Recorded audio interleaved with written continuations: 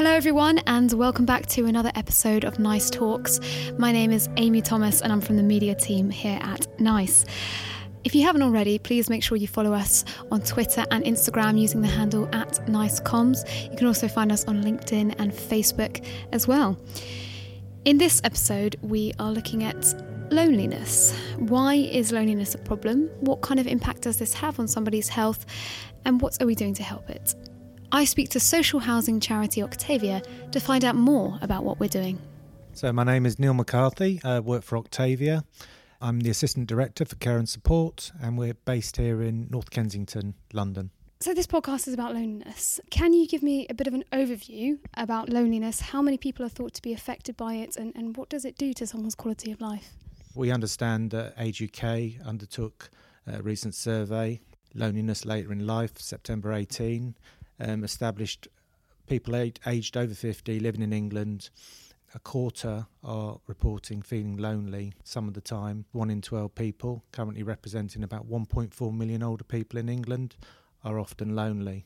And loneliness, we should remember, is about how they feel, and that may lead to social isolation. My name's Valerie Persord, Mrs. Valerie Persord. I've been here for 3 years.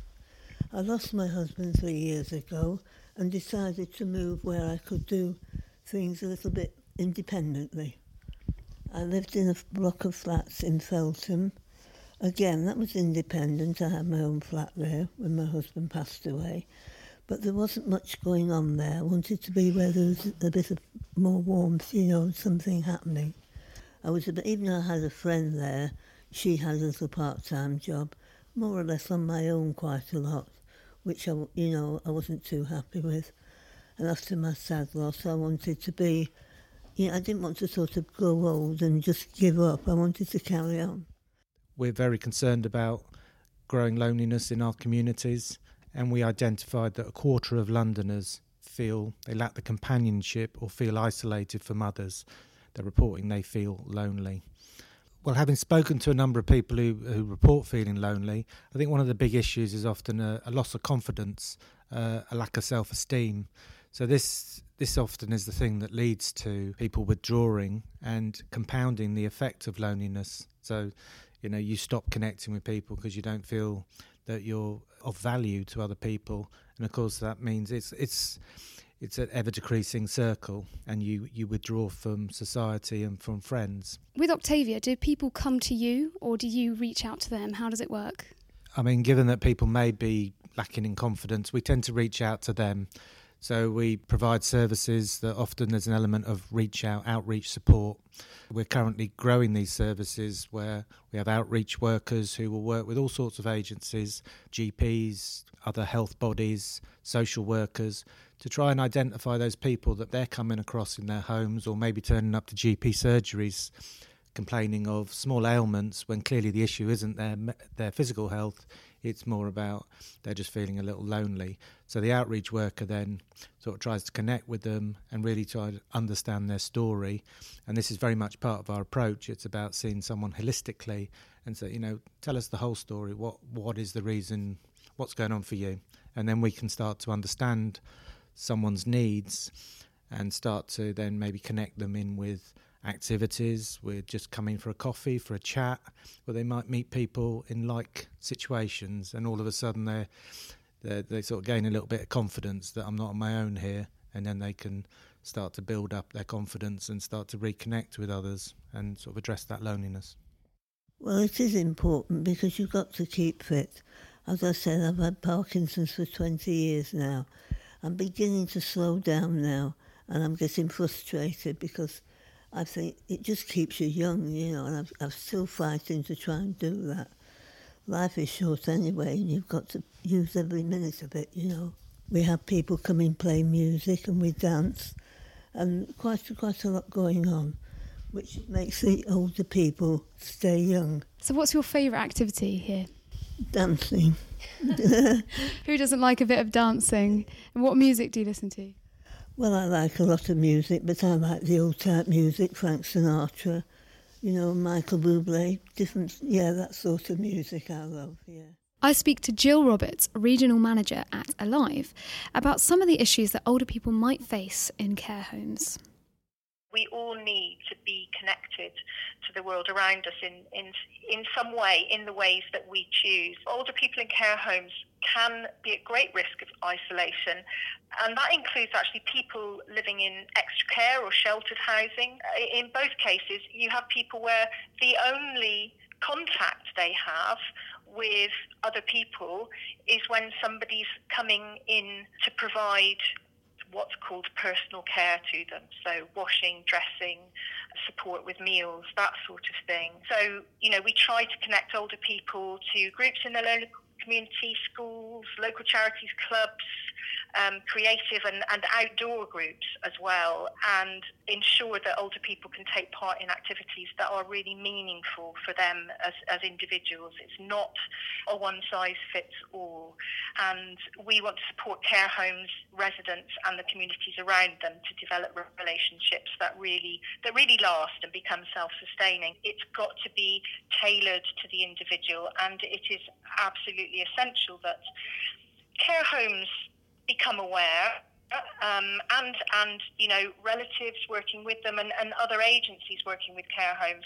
that they are aware of those, in a sense, those hidden risks of people suffering from loneliness or isolation. We have some wonderful examples that are consonant with the advice in the NICE guidance. And that's not all we're doing. Oxfordshire County Council have come up with a very interesting solution to this problem. They've been trialling the use of Amazon Echoes in the homes of older people who might be struggling with independence and connectivity to the world around them. I head up to Oxford to find out more. I'm Kate Taroney, I'm Director of Adult Social Care at Oxfordshire County Council. So in Oxfordshire, we support about 7,000 people to have care either in their own home or in residential and nursing settings. We have a particular challenge in Oxfordshire around workforce, so we really struggle to recruit and retain sufficient workers to support the growing numbers of people who live at home. In light of that and our constant strive to look at technology as a kind of supplement to the care that people receive, we have a small innovation team whose job it is to look at emerging technology on the market and to pilot different ways that technology can support people to become more independent or live independently in the community. And the other issue we were looking to address was the challenge around loneliness. So we know that loneliness has a massive impact on people's health and outcomes. And loneliness is an issue for many people in the population, including older people. What exactly will the Amazon Echo, what will that actually do for loneliness? So we've got some examples where people who are currently on the trial are talking about it improving their quality of life. So an example we've got a woman called Catherine who is visually impaired, and Catherine has had her Amazon Echo for a number of months now, and Catherine has been talking about how her Echo has opened up a whole new world to her. So she talks about how it keeps her brain stimulated, so she asks the Echo questions about who the previous presidents were of America. She accesses a whole load of audio books, music, asks about the weather, but also it's helped in terms of connectivity with family members. So Catherine has a son who lives over in Canada. And actually, the Echo has allowed her to have more regular contact with her son. And the final additional benefit as well is the ability for her care staff to just do that check-in call. So just over the video link, to just check in and see how Catherine's getting on between her care visits. So you mentioned it's an early trial and that you've given out 10 or so. What are we hoping for the future? So for me, it's really important that we try out the spectrum of technology that comes online, and we evaluate whether it's working. And if it's working, then we grow it. If it's not working, then we stop it and we do something different. So it's really important that we're brave when it comes to trying new things out. There may be examples where it could be an effective replacement for something else. But what's really important for me is human contact will always be something that people will need. So it's hard to envision a day where technology will ever replace that need for that human connectivity and warmth. But there may be a growing role for technology around things like medication prompts, finding out the weather, maybe having remote contact with your family or with your care staff or health professionals. So as we've heard from all of our contributors today, loneliness is a huge problem affecting thousands of people in London and across the UK. But there are some really positive movements in the area, including the use of cutting-edge technology like the Amazon Echo. If you'd like more information about any of this, please feel free to get in contact with us. You can email us on nice@nice.org.uk.